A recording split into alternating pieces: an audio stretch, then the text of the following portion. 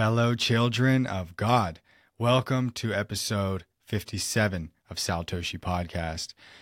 Today is a reading from the New International Version of the Bible, part of the New Testament, the book of 1 John, chapter 1, verses 8 through 10. If we claim to be without sin, we deceive ourselves, and the truth is not in us. If we confess our sins, He is faithful and just, and will forgive us our sins and purify us from all unrighteousness. If we claim we have not sinned, we make Him out to be a liar, and His word is not in us. The first question that comes to my mind when reading this scripture: how skilled are we, each one of us, at being naive and deceiving ourselves?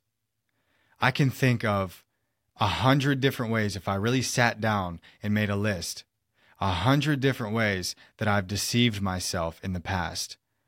And it's usually to get what I want, not to get what God wants. We are addicted to lies. Again, lies help us get what we want, not what God wants. Lies help us seek and obtain physical pleasures in this world and emotional pleasures. Lies help us do a bunch of things. Lies help us hide from the pain of reality. Now, if we're addicted to lies and we want to get away from this behavior, the first step of overcoming addiction is admitting that we are addicted to something. I know we've all witnessed somebody who's addicted to something claim that they can stop anytime they want. And that's true, but I think part of the reason they're saying that is because they don't truly believe that they're addicted. So if we want to overcome our addiction to lies, first we have to admit that we are addicted to lies. The truth, although it will set us free, the truth is very hard to accept sometimes, because many times, or probably all the time, the truth puts us in a position that we have to hold ourselves accountable for something challenging. And I believe it's important to lean into adversity instead of running away from it. So being humble and practicing honest self-reflection is key here, because we're not going to be able to detect our behavior that's tied to lies if we don't reflect on our recent history. So reflection is not thinking about the future. Reflection is thinking about the day, or thinking about the past week, or thinking about the past month or year, thinking about certain situations. And it's also important to understand that we can only control our input into situations. We might be trying to tell the truth, but somebody else is lying. We have no control over other people. We can only control our input into the situation. So if we think back on a situation where and when we told a lie, or we were behaving in a way that we were at one with a lie, then it's important that we humble ourselves and realize that we were wrong in that situation, and then do our best to make it right. And the way to make it right is to find the truth and pursue it and let the truth be in us. So confessing our sins to God. I believe every lie is a sin. So anytime we accept a lie and we live in that, we should confess that as a sin to God.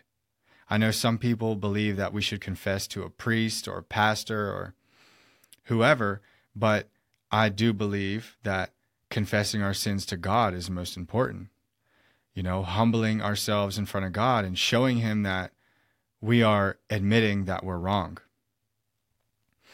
An interesting part about this scripture, it says, if we claim we have not sinned, if we claimed to be without sin. So this implies that it's our choice.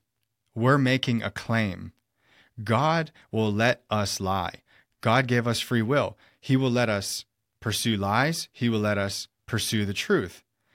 He'll let us do what we want. But God knows the absolute truth about everything. So if we do choose to pursue the lie, we should not be stupid enough to think that we're getting away with it from God.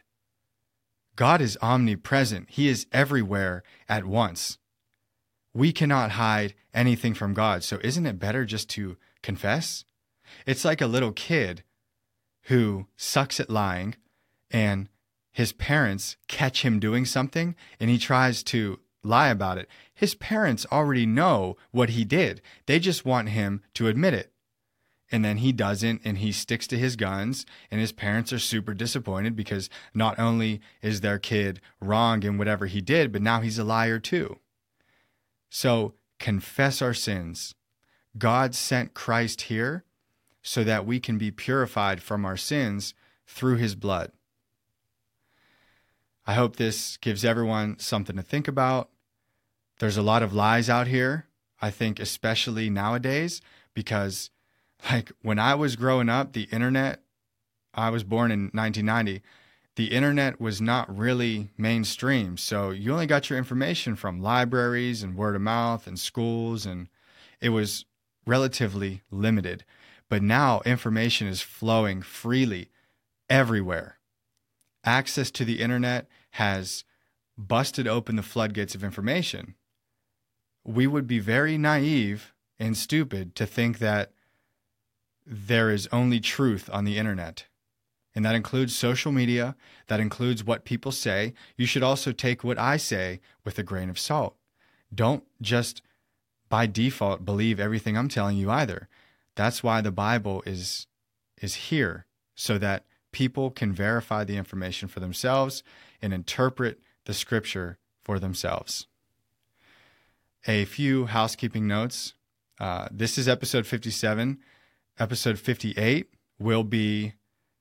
I'll be going back to the Old Testament, starting over in the book of Genesis. I'm excited for that because episode 1 through 57 was strictly New Testament, and that's simply because I started this podcast in the New Testament instead of starting in order of Genesis, which it just happened that way kind of by chance. It wasn't really planned. I had no intention of creating this podcast. It just kind of happened by the grace of God. So thank God for this. Please write reviews on Spotify, Apple Podcasts. You can leave comments on YouTube and Rumble. You can also rate the podcast on the Facebook page. So all the social media usernames for this podcast are at God is My Culture. So feel free to find the podcast, connect on social, leave comments. I love discussing scripture and everything online. I like the transparency of that. I mean, feel free to hit me up directly if you want, but I like when people say things publicly about these episodes or scripture so that once you and I are done chatting in the comments, other people can go read and gain even more knowledge from our conversation. I hope you all have a wonderful day. And as always, please get out there and read your Bibles.